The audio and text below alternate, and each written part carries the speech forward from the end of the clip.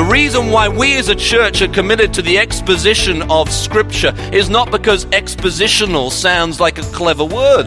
It is because we believe that the Bible is living and active, and my job as a preacher is to get out of the way and let Jesus speak through His Word. Welcome to the God-Centered Life with Josh Moody Weekend Edition. We're continuing our 2020 Vision series, today sliding over into the book of Acts, the 17th chapter. We're going to look specifically at the topic of learning. Josh Moody is senior pastor of College Church in Wheaton, Illinois. We're glad you're joining us for today's study. Josh, we got another of our Flow series, and this time zeroing in on learning. Big picture, what makes this an essential value for us? Yes, well, I've always liked John Stott's comment that when the Holy Spirit came at Pentecost, He opened a school. And we tend to think of church in experiential terms, and we should experience Jesus, of course, but it needs to be filled with content, and particularly the content of God's Word. Well, let's get to it. The 17th chapter of the book of Acts. We're talking about learning. Here's Josh. Well, you'll notice from your bulletin that we've come to a rather special sermon this morning, which is emphasizing our 2020 vision. And in particular, this morning you'll see that we're looking at learning. So we have 4 core values: fellowship, learning, outreach, and worship. And the central vision is this proclaiming the gospel-centered kind of church, with the gospel at the heart of everything, changing us by what Jesus has done for us so that we can live for Him in every area of our life, living as people who are filled with grace and mercy rather than legalistically, or giving into license and sinful behavior, instead filled with His Spirit, empowered by the gospel. Then these 4 core values. I just want to read out for us as we begin this special sermon. We're going to get into God's Word, but I want to read out for us the paragraph we produced with relation to 2020 vision impact as it relates to learning. So let me just read that out for us. Prayerfully, our commitment to Bible learning will result in us developing into a place for training in Christian ministry and discipleship. We aim to be significantly involved in training everyone for Christian ministry, with a renewed emphasis on the next generation of Christian leaders, pastors, and missionaries. Potential learning vision includes a training center for Bible teachers, increasing the number of our ministry residents, adding an intermediary level to our training program, and multiplying our network of ministry opportunities locally, regionally, nationally, and globally. We pray for church revitalization and planting, as well as missionary service, all coming out of God's Word, out of a commitment to learning. Now, the passage we're looking at this morning as we think about this particular core value, and of course there are many in the Bible, given it's about the Bible, we could choose many. We're looking at Acts chapter 17 and verse 11. Now, if you turn actually to your Bibles, that will help. As usual, Acts chapter 17 and verse 11, I'm going to read just around the context of that verse. Verse 10, we can start there. Obviously, this is about the noble Bereans. If you've been in church circles for a long time, you would have heard of the noble Bereans. The Bereans who are very noble. And so verse 10, we're going to look at the context. I'm going to read verse 12. But the particular verse that I really want us to think about this morning is verse 11. So let me pray, and we're going to turn to God's Word. Father, help us to be disciples of Jesus, genuinely, truly, in every way, to be learners of Him. And with that focus, to be people who make disciples, to help other people become learners of Him as well. We ask your Spirit to come to your Word, to illuminate it for us, to open our hearts. Help me to preach it well. Help us to all listen well. And we pray this in Jesus' name. Amen. So, my friends, beginning at verse 10 of chapter 17, this is God's Word. The brothers immediately sent Paul and Silas away by night to Berea. And when they arrived, they went into the Jewish synagogue. Now these Jews were more noble than those in Thessalonica. They received the word with all eagerness, examining the scriptures daily to see if these things were so. Many of them believed, with not a few Greek women of high standing as well as men. Now, I would like you to enter into the power of this description of the Berean model of church, with its emphasis on learning from the scriptures.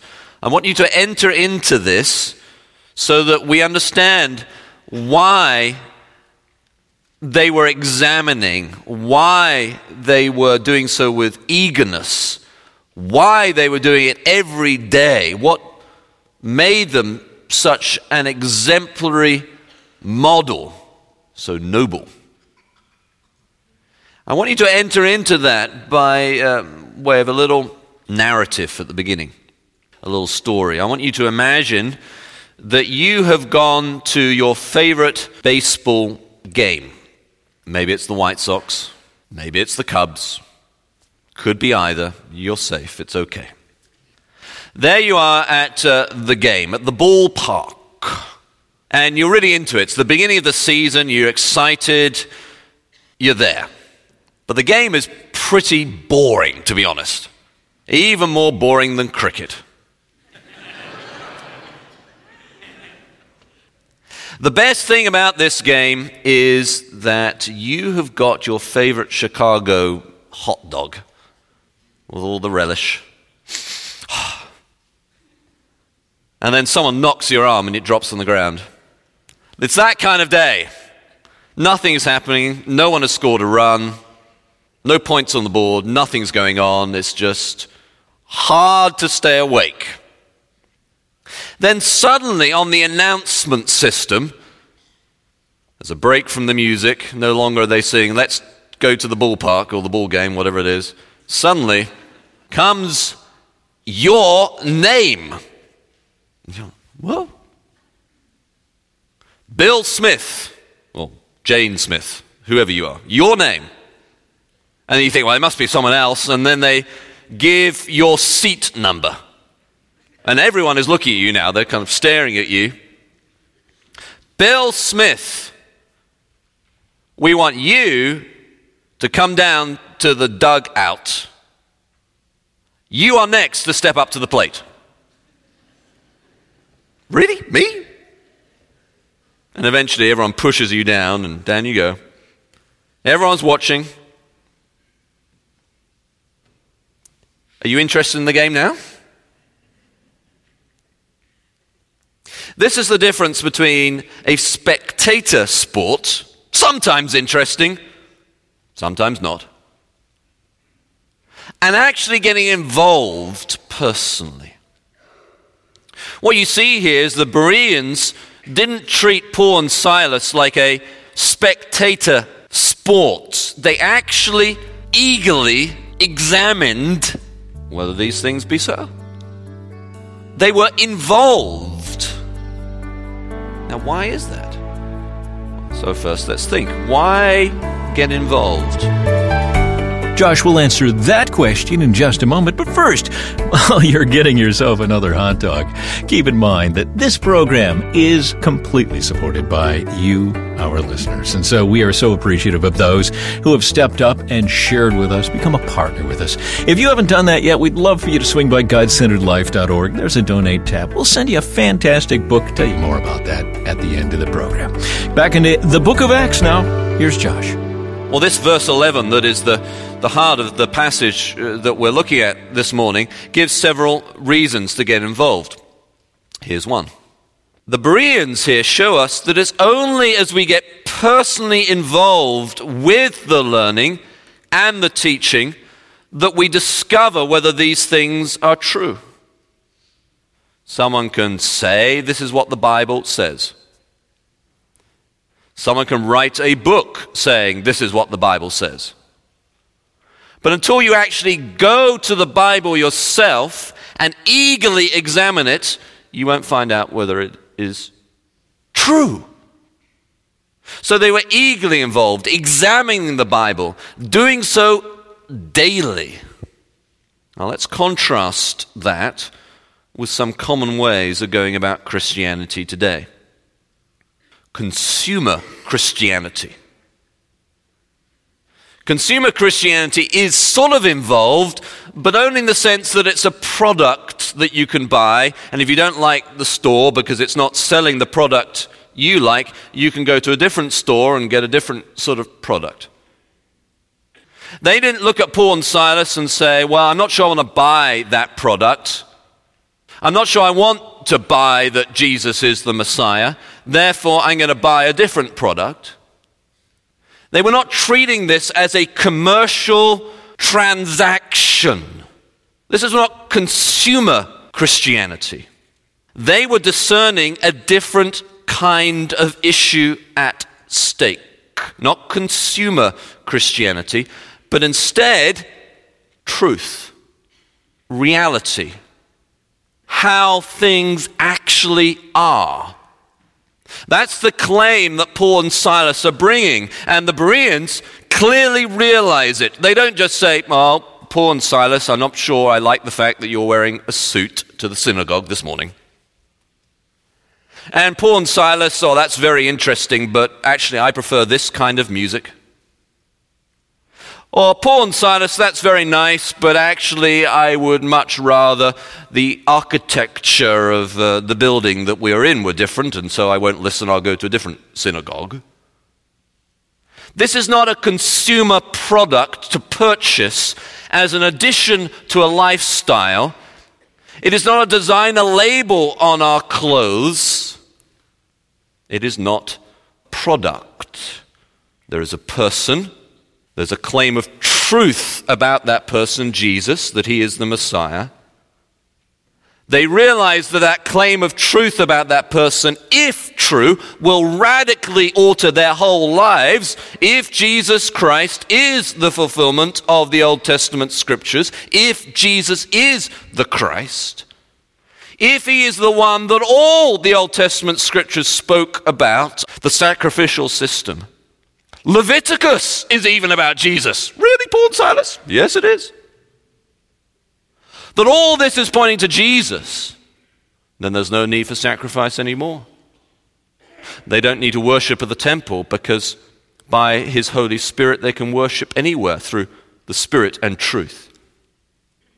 Now, Gentiles are not simply God-fearers on the outside of the synagogue. They are included by faith in the new people of God.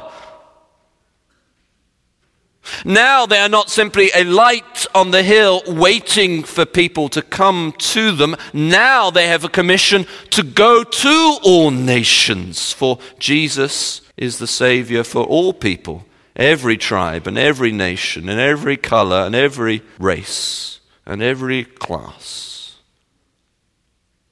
There's a claim of truth about Jesus being the Messiah, the one to whom all the Old Testament scriptures are pointing, and they discern that. Not a product to purchase, not a nice addition to a comfortable lifestyle, but a claim of truth about reality. That's why they get involved. They don't need any extra motivation. They realize that if it is true, it will change everything. I like the story of William Faulkner and Ernest Hemingway. Apparently Faulkner and Hemingway had a little verbal spat. Faulkner criticized Hemingway, saying, Hemingway has never been known to use a word to send a man to a dictionary. It's quite a criticism of an author. And Hemingway apparently replied, poor Faulkner, does he really think big emotions come from big words? When we think about learning, we are not simply thinking about getting more and more sophisticated. Oh, that's fine.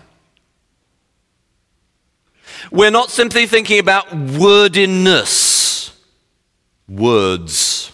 Though I love words. And always have.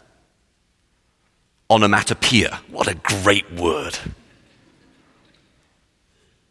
disestablishmentarianism. Fantastic.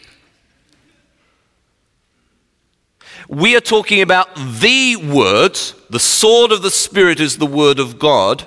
The revelation of Jesus Christ, which the Old Testament points to, which the New Testament records, the living Word, which, if received, will change your life. Your life. Not just wordiness, not just cleverness.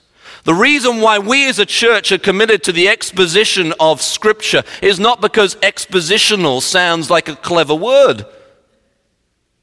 It is because we believe that the Bible is living and active, and my job as a preacher is to get out of the way and let Jesus speak through His Word. So the Bereans realized that as Paul and Silas preached, there was a claim of truth being made about a person. Jesus the Christ. That's why they got involved. That's why they didn't sit back and just say, oh, I might buy that, I'm not sure. If this is true, their lives have changed. And if it's true, they better believe it, because that is God's salvation plan through Jesus and Him alone. In Him, that is by faith in Him, by trust in Him alone. All the Old Testament scriptures point to Him, not to Him and 10 other people, to Jesus. Not a spectator sport, they realize, not a product to buy. So that's why to get involved. How? How do you get involved? It's very good to say, yeah, you really need to get involved in this thing. How do you get involved in it? Well, again, the Bereans, the reason why they're called so noble and are so well known is they're a good model for how to get involved as well as why to get involved. So again, look down at verse 11, and you'll see there that they model how to get involved. Luke tells us in his description various things about what they're doing. They're examining with eagerness, they're receiving, they're doing this every day. There's a model of enthusiastic involvement that is not just behind it a description of why to get involved with God's Word, why to be a learning people as a church, but also how. How?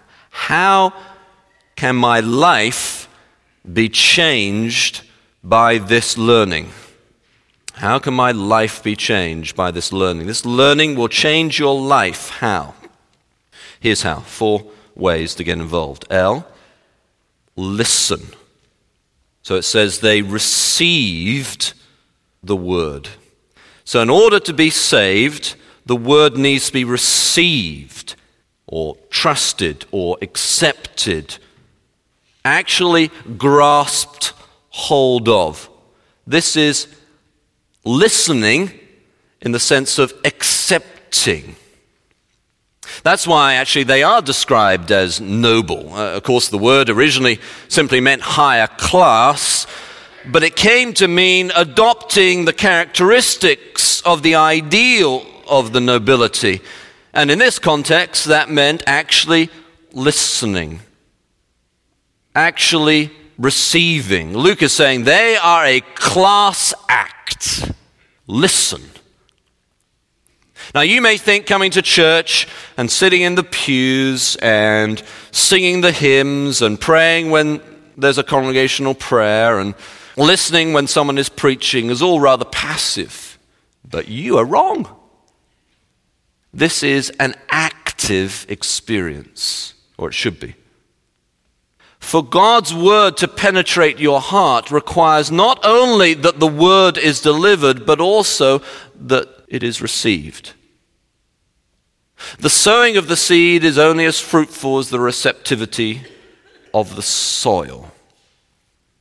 And we've become so used to passive, spoon-fed models of learning that we've forgotten the skill of active listening. Could this be true? How does this impact my life? Is this really what God's word is saying? What is there in this that God is telling me to do, to change, to believe, to hope right now?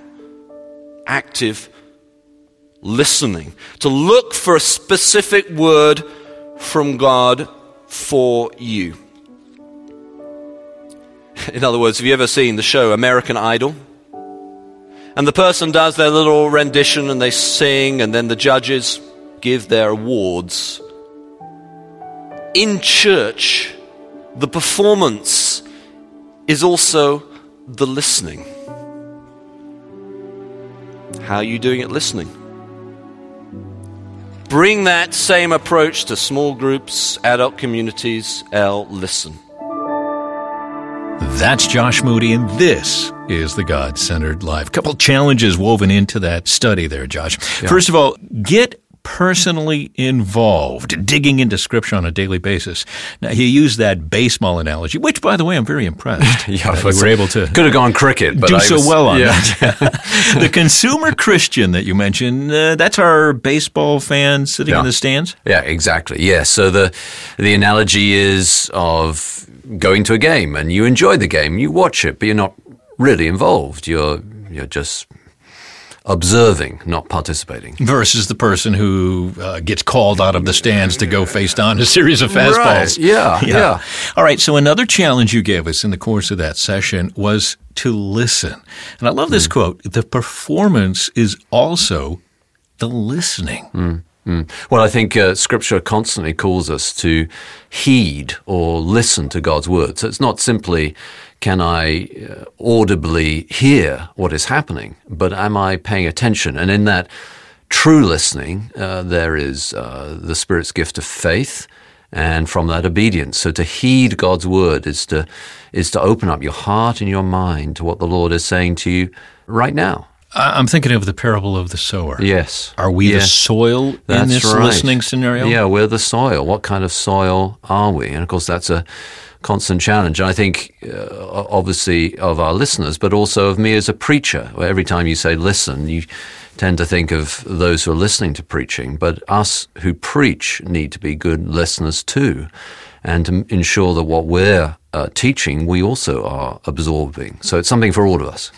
I want to check out one more dynamic from your baseball analogy, because being called out of the stands is certainly not something we can initiate.